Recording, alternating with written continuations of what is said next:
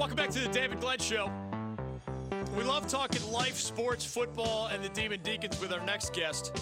Listen to this as we say hi to Dave Clawson, the other end of this weekend's matchup. Homecoming for Scott Satterfield, raised in the Triangle all those years in Boone as a successful player and coach. It is his Louisville team. That's his first with the Cardinals. Visiting Coach Clawson, this is his sixth Demon Deacons edition. Wake is 5-0. They're in the national rankings for the first time since 2008. They're 5-0 for only the fourth time in school history and the first time since 2006.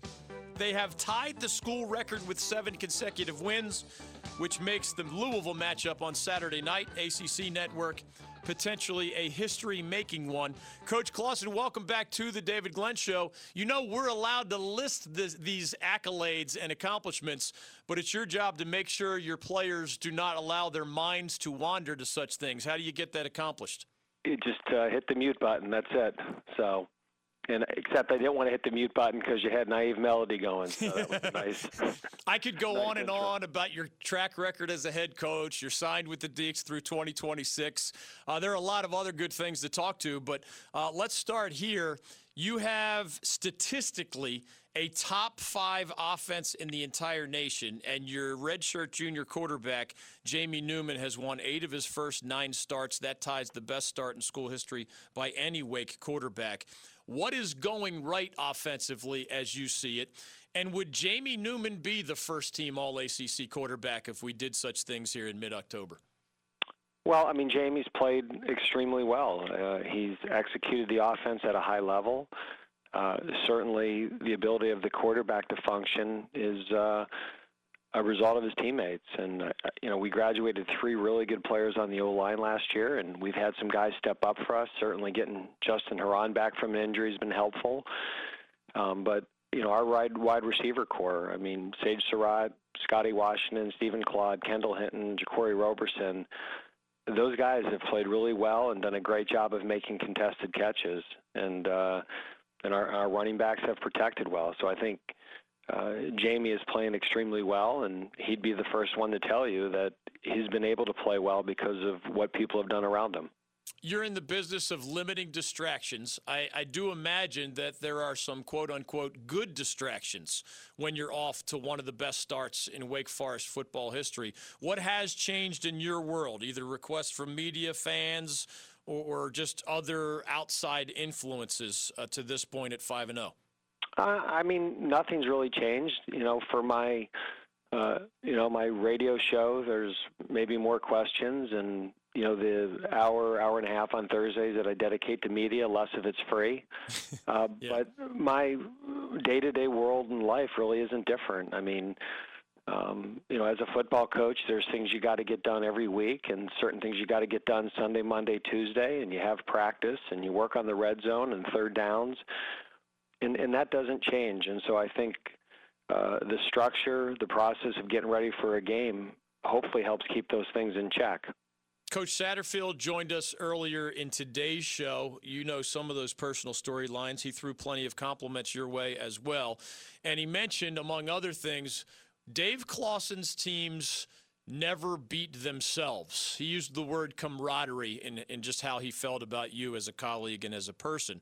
How do you create a culture where not only are you not beating yourself, to use that football coach's phrase, but out of 120-plus teams, Coach, you have the fewest penalties in all of FBS football? That's a reflection of that culture. Well, I think part of it is just we are an older football team. We've got 23 guys in our 2 deep that this is their 4th or 5th year in the program. We have officials at every practice. It's something that we put great emphasis on. But the credit is to our players that they've got to go out there game day and execute and not have false starts and line up correctly. And I think when you have an older team, they can self-correct a lot of those things as they're happening. I certainly have great respect for Scott Satterfield as well. It's mutual. He's, I think, one of the good guys in the profession who does things right. And I've certainly followed him every step of his career, going back to 2007 at Richmond when we played App in the playoffs, when he was the offensive coordinator, and then he was at Toledo, and then He was at FIU and did a remarkable job at App. And I think one of the biggest compliments to him is how well App is still playing. I always think if you've done a great job at a program, when you leave it, they continue to have success. And I'm sure he's very proud of the success App is still having. No doubt. He talked today about watching him on TV last night and seeing him beat the Tar Heels in Chapel Hill earlier this year. The Mountaineers are 5-0.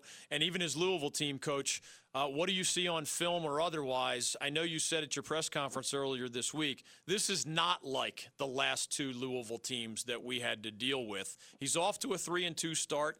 His only losses were to quality teams like Notre Dame and then at Florida State. They were well into the second half. What's different in your eyes as the opposing coach? Well, I just think they're playing. I mean, they're playing really hard for him. They're playing with great effort. Louisville has always had talent. Every year when we would do our scouting reports, we always had them, right up there with the Florida States and the Clemsons in terms of their talent level. And Scott and his staff know what they're doing. He's got a lot of guys on his staff that were with him at App either last year or previously. And I think that gives them a big advantage that you're not taking a year or two to get the staff on the same page. I mean, those guys are playing the same beat. They're singing the same tune. And the players have obviously bought in. And they have great skill on offense. Their skill, their two running backs, their top three receivers, those kids could play anywhere in the ACC and anywhere in the country, and he's utilizing them in a very, very smart way. Dave Clawson is joining us. You can follow him on Twitter at Coach Clawson. He's in his 6th year as the head coach of the Deacons. He has taken them to 3 straight bowl victories over these last 3 years. That is the first time that has happened in the history of Wake Forest football. You and other Wake coaches have often described as fundamental to your recruiting pitch. We're asking you to make a decision that'll be a 40-year decision, not a 4-year decision. Does anything change, Coach? Do recruits see, the best or one of the best starts in Wake Forest football history, and you're in the national rankings and you're among the ranks of the unbeaten? Or do you just simply not really stray or connect with different types of recruits because you're still the same recruiting pitch?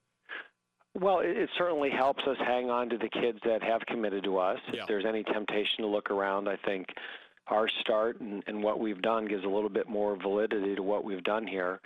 But we still are going to recruit the same type of kid with the same value system. Yeah. It doesn't matter what our record is.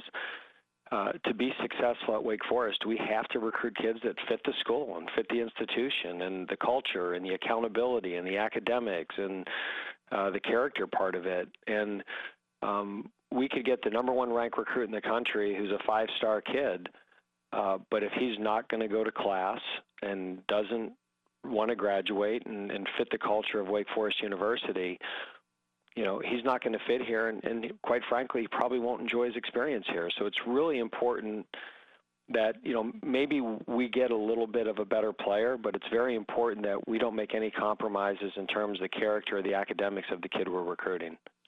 In the preseason, you talked about what you liked on offense, and it feels like most of that has come to fruition. You also talked about, being poor last year on third downs defensively.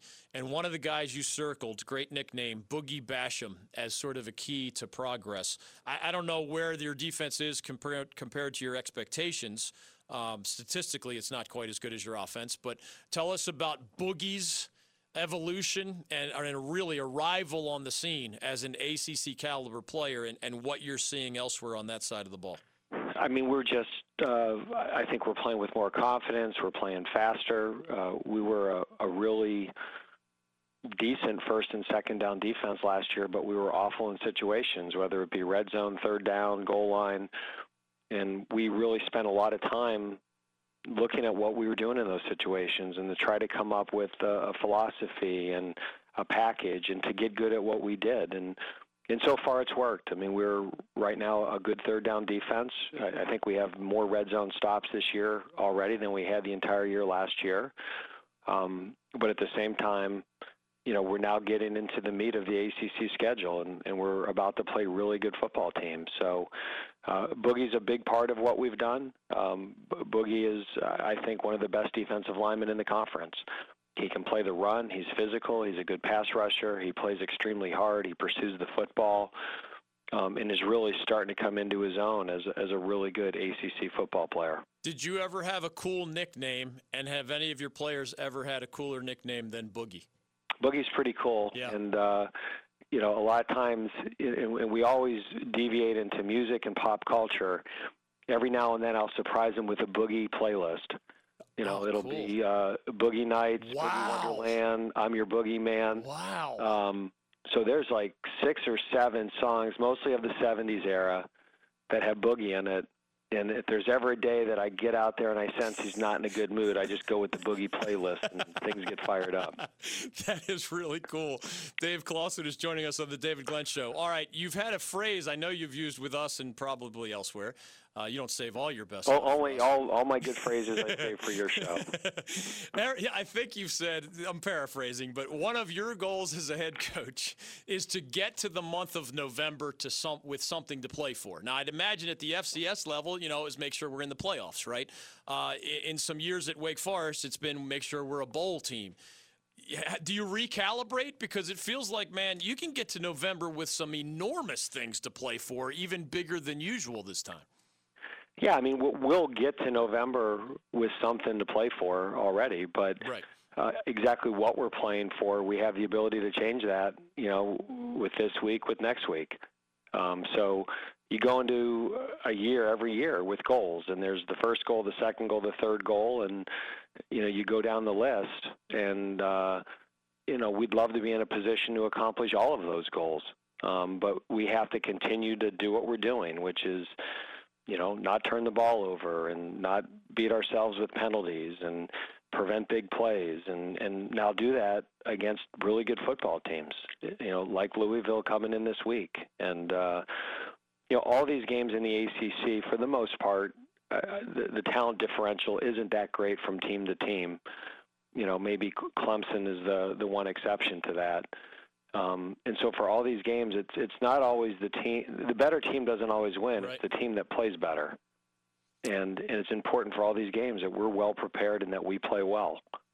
Well, as we look forward to bringing the Big Tailgate Tour to your matchup against Florida State next Saturday, and then you get the open week so you can prepare for that November slate, I will share that just as you are 5-0, our host schools on the Big Tailgate Tour have not yet lost a game so far this season. So we're kind of undefeated, although, frankly, your undefeated is much more impressive. Well, it's all good stuff. So we're both undefeated, and hopefully we'll stay that way. Hey, thanks, man. Good luck against Louisville. Appreciate the visit, as always, on the David Glenn Show.